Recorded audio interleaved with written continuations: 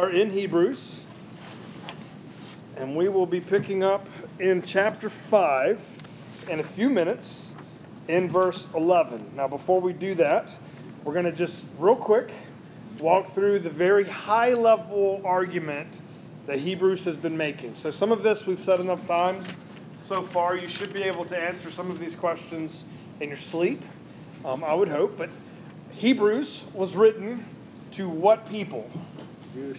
Jewish Christians experiencing what problem? Persecution from non-Christian Jews. So we have, the whole conversation is in the Jewish community. We have non-Christian Jews persecuting Christian Jews in hopes that they could get these Christian Jews to do what?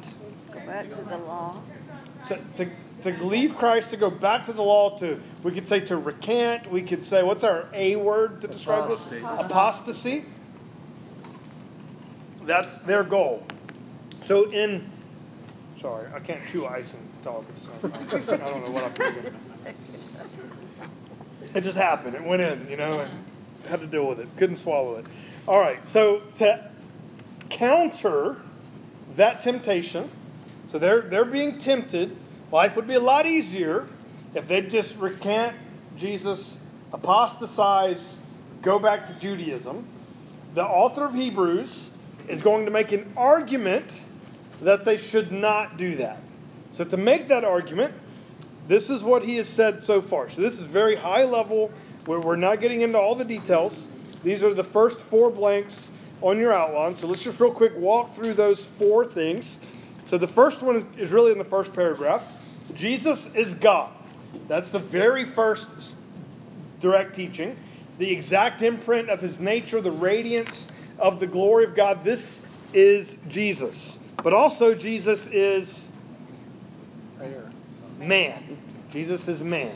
Not only is he God, he is man. So because of that, there's things Jesus can become. He can learn. Now, we don't mean that from the God side, because how long has Jesus been God? Always. He's always. Can that God learn new things? No. Can he get smarter? No. Can he get better? No. He is what he is. But when we talk about Jesus the man, there was a time when the man part, and I got to be careful how I say this, when that was not Jesus. Jesus has always been, but he wasn't always incarnate. But he's incarnate now, and that flesh started as a baby. It grew into a man. It learned, grew in wisdom and stature, we're told in Luke's gospel. And he grows up. He becomes greater. This is the first argument Hebrews makes after that. He has become greater than angels. Very good. Greater than the angels. And so using Old Testament lingo there, it says that man in the Psalms is a little lower than the Elohim. And in that case, we're talking about the sons of God, which is Old Testament lingo for the angels. So he was a little lower than the angels. So in becoming human, in a certain sense, Jesus became lower than the angels. But now through his work of the gospel, his death, burial, resurrection, exaltation to the right hand of the Father, he is now greater than the angels. So in their system of thought, how did Moses get the law? Where did it come from? God. Well, it came from God, but it was mediated through an angel. So you see that expression, angel of the Lord. Just in Jewish thought, they would say the angels gave the Old Testament. And so that's why he makes that first argument. So he transitions then to the law that they gave to Moses. So Jesus is a better minister than Moses because his people make it to the promised land. So we've gone through that analogy several times. Moses got them out of Egypt into the wilderness, but Moses did not get any of them to the promised land. Technically 2 of them went, but Moses didn't take them. He didn't even get to go himself. And then the argument we've been in, because we've really been cycling that argument for several weeks now, and where it ended is Jesus is a better high priest, and that high priesthood was in the Mosaic law. He's a better high priest for 2 reasons. Because he was appointed by God, and then that will last forever. Because how long did the high priest serve? Forever. until he died. And Jesus, he's got the same stipulation. He will only be the high priest as long as he's alive. And what's the catch? He won't die. He's permanent. So he will always be high priest. And because he was made perfect through suffering, not through sin. So the other high priests could relate to us in that they were sinners like us. But Jesus was made perfect through suffering. And so that's going to play a lot in the role as we go. So that's what's happened so far. And that's where we ended in chapter 5, verse 11. In fact, verse 10. You'll see that it ended with that final statement. He can give us eternal salvation to all who obey him, being designated by God a high priest after the order of Melchizedek. So, grammatically, structurally, in the book of Hebrews, from that sentence until the end of chapter 6, we need to put in parenthetical brackets. You understand what I'm saying? He's making one train of thought, and that train of thought is being interrupted for a chapter and a half. And then you'll see, so if you just skip the section we're doing tonight, so read verse 10 there, being designated by God a high priest after the order of Melchizedek, chapter 7, verse 1, for this Melchizedek, king of Salem, priest of the Most High God, met Abraham returning from the slaughter of the kings and blessed him. What I'm saying is if you removed the section we're talking about right now, you would have better flow than we actually have. You follow what I'm saying? This is a parenthetical thought. Now, that doesn't mean it's an unrelated thought that got thrown in here. It's a thought he has to deal with. Have you ever been telling a story and you reach a point where actually you can't finish telling the story because you got to explain this other thing first, and then you can come back and finish telling the story. Otherwise, it just won't quite have the same impact if you don't know this other piece. That's what he's doing here. So he just climaxed to Melchizedek. Jesus is the New Testament Melchizedek. Oh, but we can't go there yet because y'all got a problem. He can't talk. I'm not saying y'all, maybe y'all, but for him, he's saying this group of people he's talking to, if they were really following the argument so far, he wouldn't have even needed to write the letter. Now, why does he need to write the letter? Well, he's actually concerned that they may fall off. They may apostatize. Some of these people may submit to the persecution and turn back to the Old Testament. Now, if they really knew Jesus was the high priest that he says he is, would they be tempted to fall away? No. And if they weren't, well, he could move on. But they are tempted. At least he's worried they could be. Now, he's hopeful they won't be, but he knows they could be. It's interesting how much this passage parallels what we've been doing in Corinthians. Because what Paul's thing Sunday was, now, I don't want you to receive the grace of God in vain.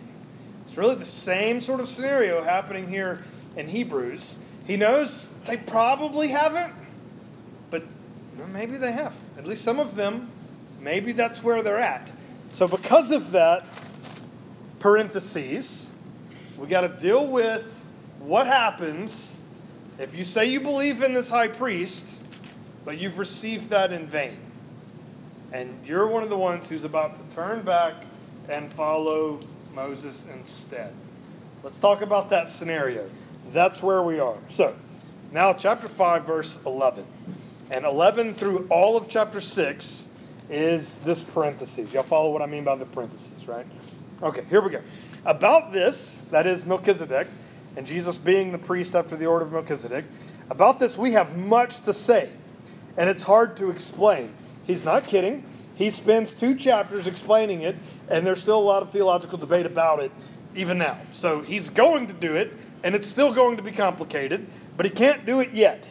All right? We have a lot to say about this. It's hard to explain since you have become dull of hearing. All right, so who's he talking to? These Christian Jews who are being tempted to fall back. All right? He's getting a little frustrated that this has to even be said. But if you think about it, if they believed in the Jesus he's talked about so far, should he have to say this? He shouldn't have to, but he does have to. So maybe getting a little grouchy here with them, you become dull of hearing. For though by this time you ought to be teachers, you need someone to teach you again the basic principles of the oracles of God. So where's he saying they're messed up at? They're complicated theology, the outskirts, no, basics. He's going to list what those basics are in a moment, and they're super basic. And unfortunately, even in churches today, some of these super basic things are poorly understood. And we can apply this same passage to a lot of Christians, a lot of churches. We ought to be teachers by now, but instead we need to be taught the basics. You need milk, not solid food. So, I have to be careful how we explain this illustration. Jesus wants us to have childlike faith, right? But the Bible does not want us to have childlike thinking. Those are different concepts. So he's going to chastise the people here for being children in that sense. You need milk, not solid food. For everyone who lives on milk is unskilled in the word of righteousness, since he is a child. So is he using child positively or negatively in this context? Negative. This is negative. You don't want to be a child in this context. That you're unskilled. You can't do righteousness. You can't even speak about righteousness correctly if you're a child. Solid food is for the mature, for those who have their powers of discernment trained by constant practice to distinguish good from evil. All right, so let's just overview 3 main points just from that paragraph before we dive into the exciting part in chapter 6. Number 1, all Christians should grow in their understanding of theology. Do you see how he's assuming that? So you ought to be teachers now? But instead, we're having to go back and explain the basics to you. It's not a positive statement. He's frustrated with them for this. He's calling them immature. You're a childish Christian, not in the positive way. In the negative way, if you don't know your theology. Now, I'm not saying you have to go learn all your isms.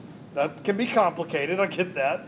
But you need to understand the kind of stuff going on in Hebrews. And we'll admit at times, Hebrews is complicated. It is. But we're expected to attempt to learn this stuff. And to be a mature Christian is to grow in our understanding of these things. Mature Christian thinking is required for righteous living. You see how he's connecting those dots? It says, for everyone who lives on milk is unskilled in the word of righteousness. Righteousness, that's the outward behavior that we practice as Christians. If you don't have good theology, you won't practice well. This is just the reality of nature. In fact, if you don't have good theology, your practice will end up getting off course. We can see this in church history over and over and over and over again. And then last, maturity comes from practice. I love how that's described in verse 14. The solid food is for the mature, for those who have their powers of discernment trained by constant practice to distinguish good from evil. You can see it's assumed there. You don't just get saved and go, oh, I got it, I'm mature now. That's not how it works. What do we usually call this process? Sanctification. And when we say sanctification, we almost always say it with a little bit of negative connotation. We know it's a good thing, but why do we have a negative connotation connected to sanctification? Because it hurts. It's painful. Who likes to practice anything? Now, maybe some of you do. But my struggle is learning a musical instrument. I played trombone in high school band and all that. And I was okay. But the problem was, and the same problem every other student had, is, do you know how often we practiced? At band practice, right? That was practice time. Nothing else, nothing outside of that. And I remember the band director would get so mad when he would see us leaving school, and he would know we weren't going to practice. He could look at us and tell on our way out of the building. And what was it? I didn't take my instrument home. He knew. There's no way you're practicing. You don't have 2 trombones. I know this, So we don't like practice. And that's why we have a negative connotation with sanctification. And sometimes this stuff is hard. It's tricky. You start studying the Bible, you start getting into theology. It's like, oh, this is frustrating and confusing. It is. Oftentimes it is. But we're expected to work at it, to practice, to get better at it. And as we get better at it, we do get more mature. However, that's not the case for some of the people he's writing to. So let's go to chapter 6, verse 1. Therefore, let us leave the elementary doctrine of Christ and go on to maturity, not laying again a foundation. So here's what he's about to say. We want to go forward. We want to get past the basics, the stuff you should know. Let's get to the level of stuff teachers should know. Teachers should get to this other stuff instead of the stuff he's about to list. Now, that's not saying the teachers don't know or care about the stuff he's about to list, because these are the first level things. We should talk about these things a lot and all the time. He's just saying we need to get to a point where we need to call that assumed, basic, normal. We get this, and we need to go deeper. But here's that list. Number 1, repentance. Let's see. Now laying again the foundation of repentance from dead works and of faith towards God. That's an elementary doctrine. You can understand why, right? What's the first thing you ought to do coming into the faith? Repent of your dead works and put faith in your God. That's the basics of conversion. That ought to be literally step 1 foundation for you. You repent from sin, from dead works, toward the living God. Now, dead works for them is a little bit more precise than it is for us. For us, we mean the general sinful lifestyle we had before Christ. They mean a specific lifestyle they had before Christ. What's their context? What's their dead works? The practices of the law. Practice of the law. Repent from Phariseeism, to go from Saul to Paul, to go from faith in that righteous-based system to faith in Christ is my righteousness system. So that's basics. Next, instructions about washings. Now there's debate here. That's probably a reference to baptism. The Greek word there is the cleansing, and that's the idea of, you dunk something in water to cleanse it. That's probably a very Jewish way of talking about baptism.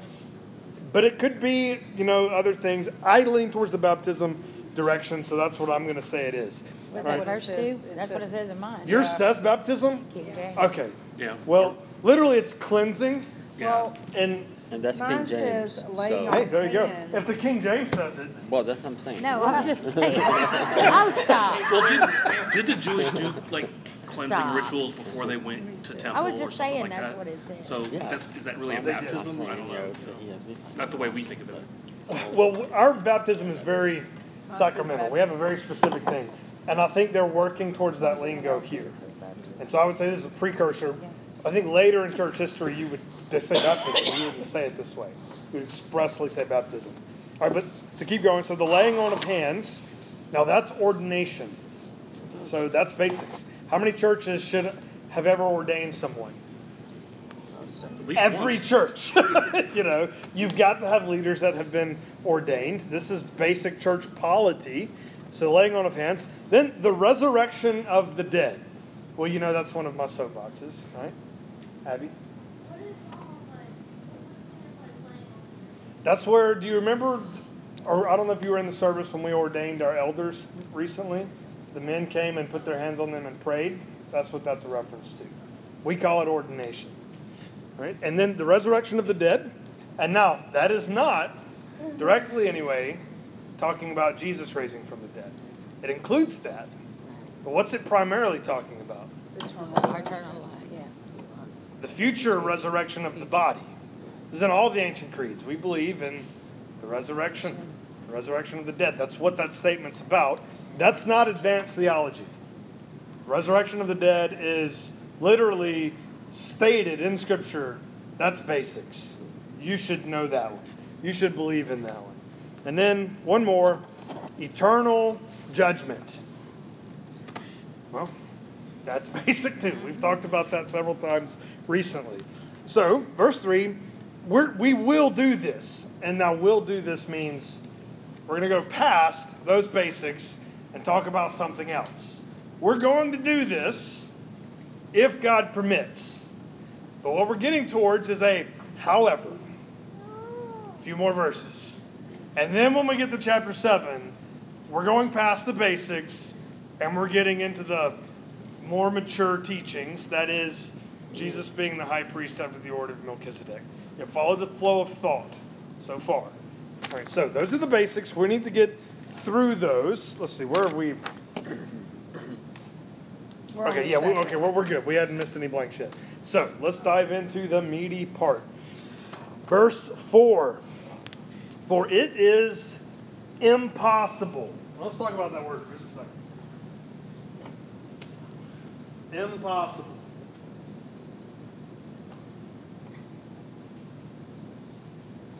Is there two M's in there? That feels wrong. No. Yeah, I was going to say, that doesn't look right. There is when you spell it. When I spell it, there's two. That's fine. I was like, that We know doesn't what even you're work talking in the about. root. Okay. Impossible. Yes, you're good now. Okay, there we go. All right, let's just talk about the English version of this word. It's based on, I think that's a Latin root. But what's going on? We really have two things going on here. We have a base word with a prefix on it, right?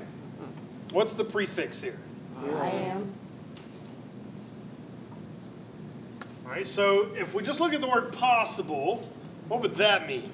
It's Can do. It can be done. It can happen. It can happen. And M is a prefix that means what? No. It cannot happen. Okay. Not to be confused with inflammable. That's not a prefix in that scenario. Okay. Impossible. So cannot happen. So the Bible's about to tell us that something is not possible. We're actually going to be told about two things that aren't possible in this text. This is the first thing. This thing is not possible. Not unlikely. Not possible. Those aren't the same. Everybody with me on that?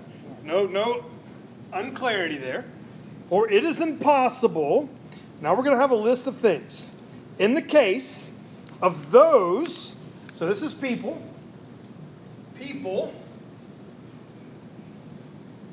who, we have a list of things.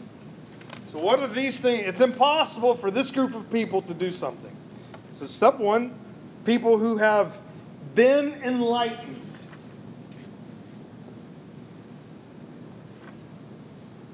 And just when you hear that expression, enlightened, what do you think of? See? They see. Knowledge. So literally, it's like enlightened, light bulb. I mean, we even think idea. We image that as a light bulb going off. So what's the particular enlightenment that happens in this scenario, you think? Faith in Christ. Yeah, faith. I'd say they have at least seen clearly the glory of the gospel. Now, from reading 2 Corinthians recently, what has Satan done to the minds of the unbelievers? They're blinded to the light of the gospel. Did they see this light? No. Their eyes. No. But some people, if you remember, this is in 2 Corinthians 4:6, God said, let light shine into darkness. And some people have been enlightened and see the glory of the gospel in the face of Jesus Christ. Are you familiar with that passage? So these people, it's impossible for people who have been enlightened to do something. Well, let's keep going. What else have these people done? It says they have tasted the heavenly gift.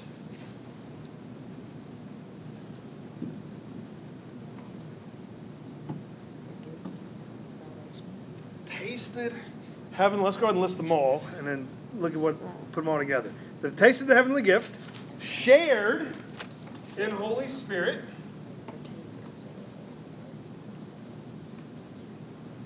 and then there's one more, right? Tasted the good word. Tasted the goodness of the Word of God.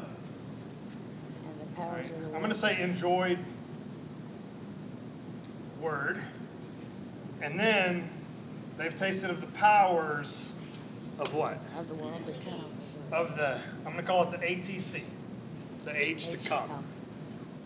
So, I mean, generally speaking, if we were going to list this out and describe certain types of people that have done those 5 things, now what kinds of people are we talking about here? Christian people. I mean, it would basically have to say that, right? Okay, so let me say it one other way. We said Jesus was faithful over God's house as a son, but what's he doing in that house? Sitting at the right hand of God. I'm going to say he's ministering. That's the whole point. Right? He's the high priest. He's doing a work in the people, one that Moses failed at. Right? He was faithful in delivering the message.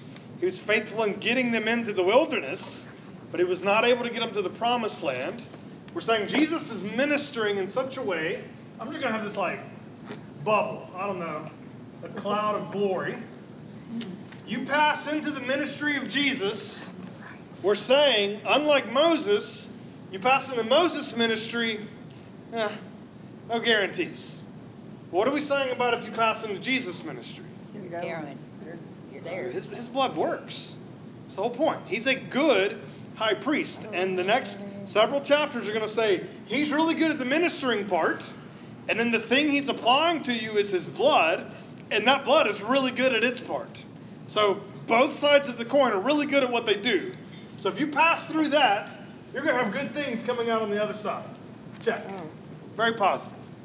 In other words, people who have been enlightened, tasted the heavenly gift, shared in the Holy Spirit, enjoyed the Word of God, they have embraced and touched and used to some degree the powers of the age to come. We're talking about people in the little cloud, right? These are people who are experiencing the ministering power of Jesus Christ. So it's impossible for them to do something. We can call it the born again. We can totally call this the born again. All right, so I'm going to have to put this together, and I just want you to see it clearly. So I'm going to work through it slowly. But it's impossible for them. Now jump down to verse 6. So they're all of those things. They're here. It's impossible for these people who have entered here, and then they fell. It's impossible for A and then B for C to happen. This is A. If you have A and you have, whoops, that's not B. And this is B, then the next step, C, what would we call that? You fall away, but you get back in. Repent. Restoration, let's call it repent. Okay? It is impossible for those people to have experienced all that, and then, verse 6, to have fallen away. It is impossible to restore them to repentance. Follow what I'm saying? Just see the dots clearly. If you're this, and then you're this, you cannot repent. That's what he just said. So I'm not stretching. I'm just literally verbatim what the passage is saying. If you're a believer and you fall away, you cannot come back. Period. One-way street. That's shocking to anyone. I'm waiting for the other shoe to drop. Yeah. For the other shoe to Yeah, drop? Okay. You have to define B. We're not. All we're saying Yeah. is we're just I trying. guess- We're going to Yeah. interpret Yeah. in a moment. Right. Right now, we're just describing what he said. Right. So what he said is that if you're a believer, so what we've really said A is, meaning you're experiencing the ministry of Jesus, if that's what you are, and then you fall away, it is impossible, not unlikely, it is impossible for that person to repent. Why would that be impossible? Because you can't re-crucify Christ. Okay? And that's literally what he says next. Let's see, where are we at? Second half of verse 6. Since they are crucifying once again the Son of God to their own harm and holding him up to contempt. So, Jesus would have to die on the cross a second time in order for this person to be saved. So if you can follow the logic of why, then we can get to the application. So why would it be impossible for someone to fall out for them to come back in? Because Jesus is already at the right hand of God in heaven. He would have to come back in the form of a man again to be re-crucified. All things are possible through Christ. All things are possible except this. Because Jesus is more powerful than man. No. And man would have to choose to fall out. If you're his son, if you're a son of God, a child of Christ, there's no way for you to fall apart because you won't be able to. God ain't gonna let you fall apart. If you're his child. If you're not, then you could fall away. Why is he saying it? It's not up to us. Didn't work. Okay. So let me restate the scenario using the story of Lazarus. Okay. So Lazarus is dead in the tomb for 4 days. He's dead, stink dead. All right. Jesus comes up and says, Lazarus, come forth. Now, if Lazarus came out of the grave and was alive for just a moment and then fell down dead again, what would we say about the scenario? He wasn't a believer. Would we say Lazarus did something wrong? No, we said Jesus That would imply that Jesus' power wasn't. We would imply, or we would assume, that he wasn't powerful that Jesus enough. didn't have enough power to raise him from the dead. Or not permanently, just wake him up. He couldn't give him true life. But that's not what happened, though. What happened? He came back to life, real life. Not kind of wake up life. Like, he literally came back to life. Follow the logic. What causes these things to happen? Jesus. Rebirth. Faith in Jesus. Can any of that happen apart from Jesus doing something? No. And we're not even getting into Calvinism and predestination. We don't have to go there for this conversation. We're just talking about here. No one gets saved apart from Jesus doing something directly. I mean, you could repent. And if Jesus didn't do his side, I don't care if you repent, then Jesus works, or Jesus works and causes your repentance. Whichever side, whichever framework you use to look at that, both have to happen. Jesus has to do his work, or you cannot be saved. Here's what we're saying. The ministering work of Jesus is the only thing that can enlighten you, that can make you taste the heavenly gift, that can give you the Holy Spirit, that can change your heart to make you enjoy the Word, and can equip you to use the powers of the age to come. And if his ministering isn't good enough to keep you there, nothing is. So if the cure doesn't work on you, what hope do you have? You don't. You're not saved. You have zero hope. You follow the logic? If the only thing that can save you couldn't save you, you have no hope. Are we talking about sin, or are we talking about actually recanting? We're talking about recanting here. Like, this is not, I did something bad yesterday. David did that. I mean, what all did David do in his scenario? Oh, too much. He got the murder, right? But he didn't fall away. What David did would not, biblically speaking, be considered apostasy. Apostasy would have been David going, you know what? God was wrong. Let's not do this Yahweh thing. Let's tear down the temple. Let's do Baal worship instead. Right. That's apostasy. That is, and I know people just grew up in church with this evangelistic presentation description of sin, and we're told all sin is the same. It is not. Idolatry is a far worse sin than basically everything else. Is it? Absolutely. So David did not commit the great sin of idolatry. And so he did not apostatize. What we're saying, hypothetically, is any true believer who apostatizes, that means the blood of Jesus was not good enough to save you. Therefore, it can't save you. The only way you can be saved is for Jesus to come back with a do-over and try harder and produce better blood, and hopefully that better blood can do something to you.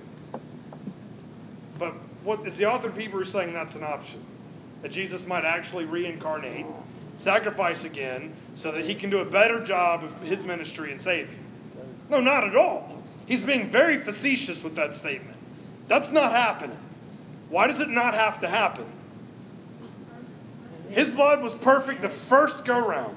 His ministry is perfect the first go-round. This is the difference between him and Moses. Now, we're not talking about a believer who's up here and just commits a sin, because that's everybody in the room. You are going to sin. But a true believer, guys, does not, cannot, will not apostatize, because this works. And if you did apostatize, that would mean Jesus doesn't work. And if Jesus doesn't work, you have no hope. So is that saying that if you got to B, you weren't really in A to begin with?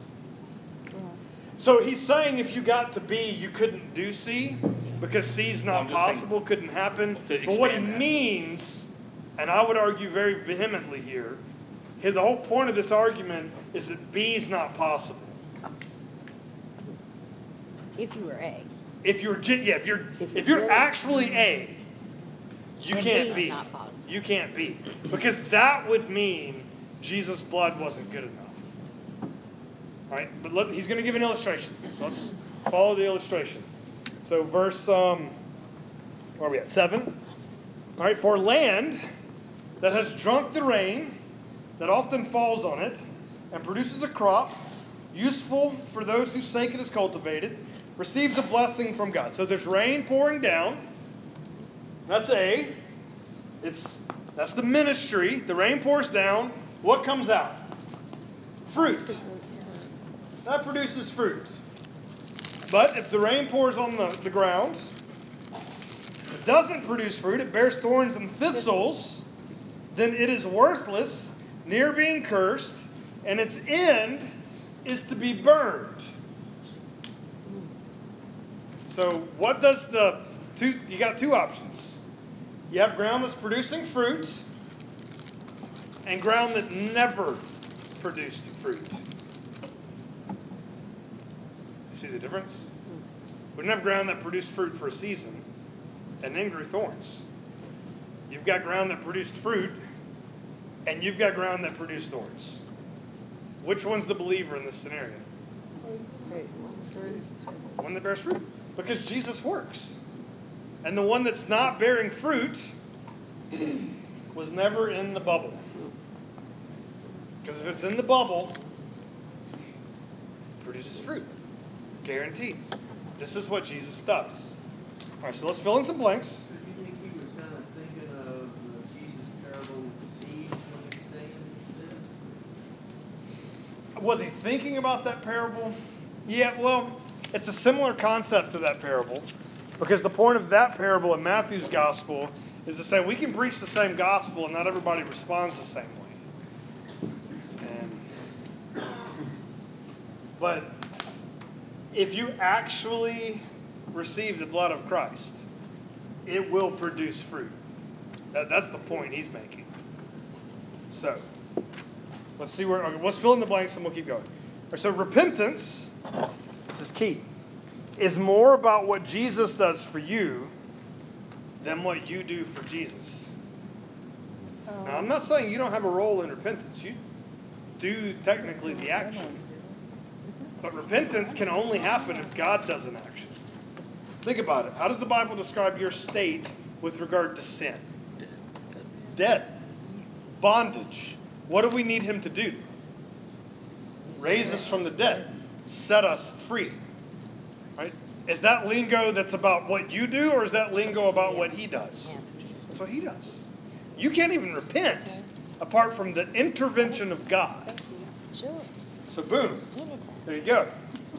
Repentance is more about what Jesus does for you than what you do for Jesus. Next, if Christ's work of redemption can't save you, you cannot be saved. So if Jesus is not enough, nothing is. He is the best bet you have. He's the only bet you have. Not even a bet. He's the only thing you got. He's the only mediator. He's the only thing that can save. And if that doesn't work for you, you are hopeless. And then third, true repentance can only happen once. True repentance can only happen once. All right, but hear this. So I'm coming at this from a very solid position of I believe in eternal security. I believe that Jesus begins the work. He finishes the work he begins in us. I don't think there's any doubt about that. Nothing can snatch you from the Father's hand. Our salvation is eternal. There's tons of scriptures I could go to argue this point, that nobody drops out even from election to glorification. It's the same folks who make it through all stages of the process. Jesus said that he wouldn't lose anyone the Father gave to him, and he wouldn't lie or be wrong. I could make this argument from a million angles. But let's just, for the sake of argument, come at this from the other direction, and you could lose your salvation. If you can do this, if this is a legitimate thing that can happen, what happens if this happens to you? You did. It's over. You can't get resaved. So if salvation can be lost, it's permanent, according to this passage. I don't think he's saying that. I think he's showing us the stupidity of if the blood of Jesus didn't work, then what would? So he's making a case for guaranteed results. Yes, that's exactly what he's doing. Yeah. And if we come at it from the other angle, okay, wow. There's no rededicate your life here. There's you've wandered. Oh well, no hope for you. Does that sound like the message of the scriptures? That's not what we read. What's the prodigal son story would go very differently, exactly wouldn't it? Yeah. Prodigal son would be like, oh, sorry, bud. Yeah. You can't come back. Signed off. The gate's locked. But that's not how it works. We know that's not how it works. We serve a God who's loving and steadfast and merciful and kind, forgiving trespasses left and right. We know that's not what happens. The reason we can trust that is because the ministering power of Jesus is effective every time. It does its work. He will finish the work he started. So because of that, look at the next paragraph. So though we speak in this way, so he recognizes, hey, what I just said was harsh. Though we speak in this way, we feel sure of better things, that is with regard to you, things that belong to salvation. For God is not unjust so as to overlook your work and the love that you have shown for his name in serving the saints, as you still do. Now, what did he just say about the people he's writing to? You're going to produce work. They're going to have fruit. He's like, I know you have fruit. I've seen it. God's not going to overlook that. We know there's fruit here. And if there's fruit here, I know you're doing this, which means I know you're not doing that, which means I know I don't have to worry about this. You follow his argument? That's what he's saying. God's not going to overlook that. Verse 11. And we desire each one of you to show the same earnestness, to have the full assurance of hope until the end. What's his end goal? Is he trying to scare you here? And hey, watch out, you might be about to get to a point where you can't repent. No, I want you to have full assurance of hope. Well, what's that based on? Is that based on the quality of how well you're doing something here? No. It's based on the quality of how well he's doing his part. I want you to have full assurance until the end, so that you may not be sluggish, but imitators of those who through faith and patience inherit the promises. How are we doing on time? I got 5 minutes. I can totally get this. Yeah. All right, here we go. Let me fill in some blanks. Where did we leave off? The last All one. All right, so God pays attention to all of our fruit, no matter how small. That's just really encouraging. Oh, yeah. The author of Hebrews is saying, I've seen that fruit you have. God sees it too. And a lot of times we focus more on how much sin is still left in our lives. Guys, there's a lot. The better you get at looking for sin in your life, the more depressed you're going to be about how much there is. But God's looking at how much fruit there is. Look at that. There's like 0.2 degrees there. I mean, that's great. It's like when a kid takes his first steps. It's like we get excited. But what did he really do? He stumbled for 3 steps before he fell. But we didn't go, oh, stupid kid. No. No, we're like, his first step! He gets excited. All right? That's just exciting. So God assures. Oh, we hadn't done that. Let's keep going. Verse 11. 13. All right. For when God made a promise to Abraham. So he told us we need to imitate people who inherit promises. So his example here is Abraham. For when God made a promise to Abraham, since he had no one greater by whom to swear, he swore by himself, saying, surely I will bless you and multiply you. Now you remember the scenario. What did Abraham not have that made this blessing particularly strange? He's got no children, and he's past childbearing age. And God says, I'm going to give you land, a nation, a people, specifically a baby. You're going to have a child with Sarah. Now, did he believe? Yes, he did. Okay, he did it poorly, but he believed. Okay? In fact, the better you read that story, the more you go, that's what Jesus meant when he said mustard seed. Mustard seed. Okay, because it's pathetic. But it's there. It's just ultra tiny. But he believed. God made this promise. And thus Abraham, having patiently waited, you see, Abraham still got credit for all of that. That was called patiently waiting. Yeah. You read his story and go, guys, there's hope for us. You're like, I have no patience at all. Hey, maybe from God's perspective, he's like, hey, he patiently endured that whole scenario. Thus Abraham, having patiently waited, obtained the promise. So he got it. And what was the promise specifically in that scenario that he obtained? What did he get? Offspring. He got Isaac. Yes, he got offspring. He got Isaac. For people swear by something greater than themselves, and on all their disputes an oath is final for confirmation. So when God desired to show more convincingly to the heirs of the promise the unchangeable character of his purpose, he guaranteed it with an oath, so that by 2 unchangeable things. Now let's be clear. The 2 unchangeable things here, and if you're just reading through it real quick, you'll miss what the 2 things were. And the author of Hebrews does not slow down enough to list them in bullet points. So, all right. The first thing was God made a promise. And the second thing, to validate the promise, God made an oath. Those are the 2 things. So we have 2 things. So that by 2 unchangeable things, parentheses, in which it is impossible For God to lie. Now, is that saying it's unlikely for God to lie, or probably won't happen? Now, what kind of impossible do we mean here? It cannot He absolutely will not, cannot, and we're not saying God does not lie. That's a different doctrine. We're saying God cannot lie. Now, I always love to ask this question, is there anything God can't do? And you're not thinking about it hard. Well, no, God can do anything.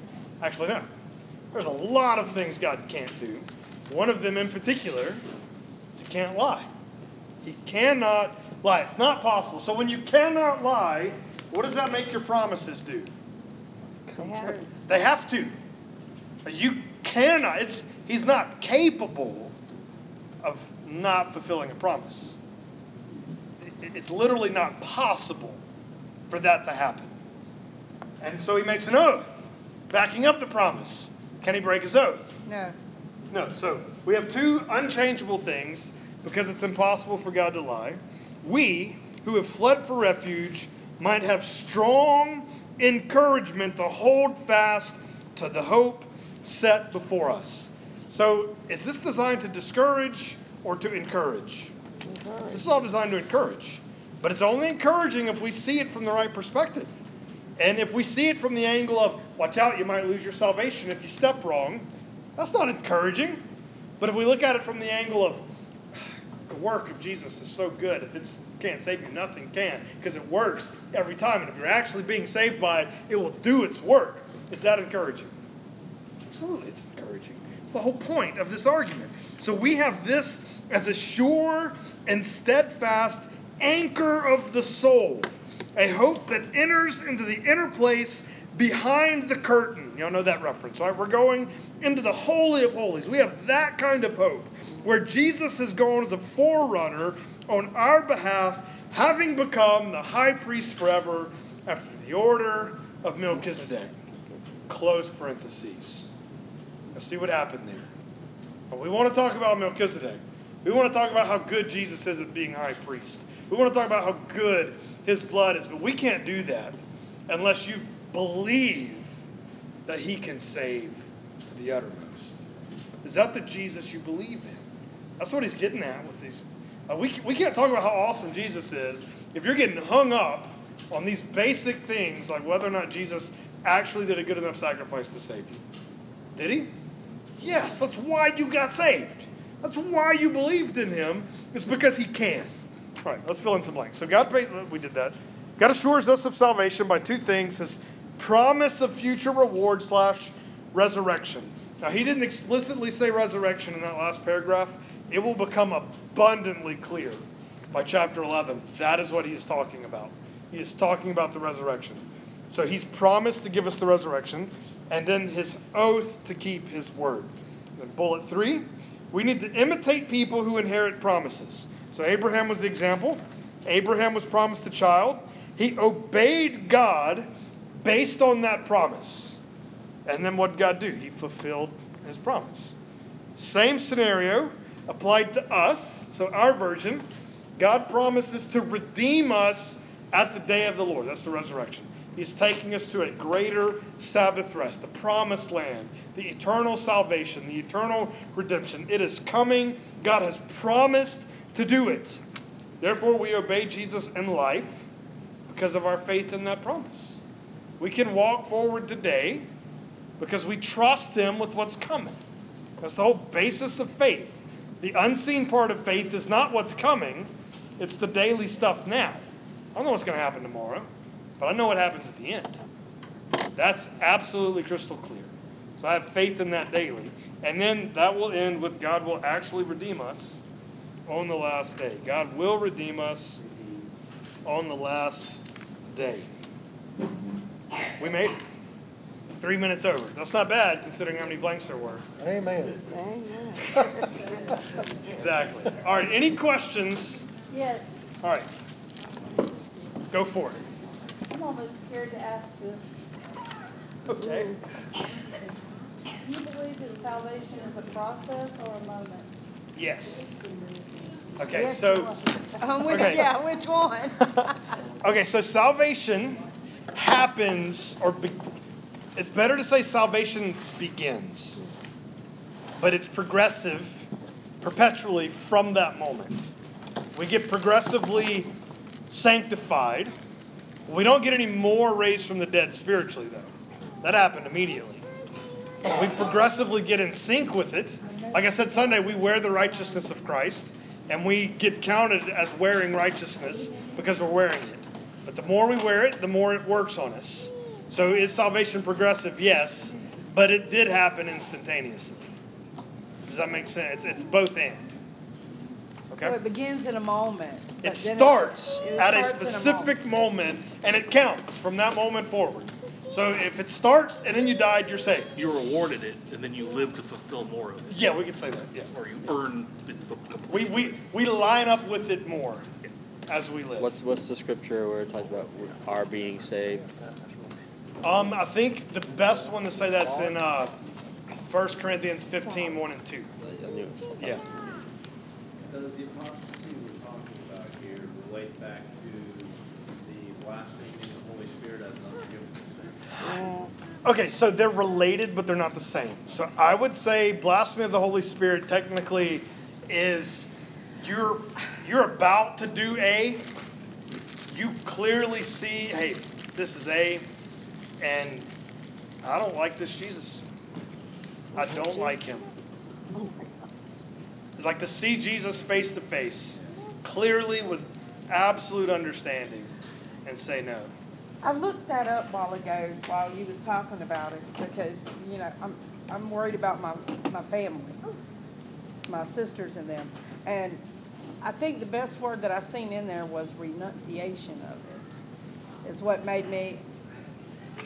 You can't accidentally commit blasphemy of the Holy Spirit. No, you do it on purpose. Yeah. And the bigger question, like it happened while Jesus was physically present, is at what point can we say someone was as clear in their understanding of Jesus as those Pharisees were? Because they got to see him in the flesh. Yeah, You know, can you even commit that sin now? Maybe you can, maybe you can't. I don't know. I don't know. I think that's where I get worried about my sisters. Yeah, I'd have a hard time as long as they're breathing. I don't know that I could affirm that they had done it. I don't either, but I just stop. I feel like that's life. That's just life. Yes. All right. Well, I'm going to close this in prayer, and if anybody's got more questions, we'll go anyway, but we will officially pray and dismiss.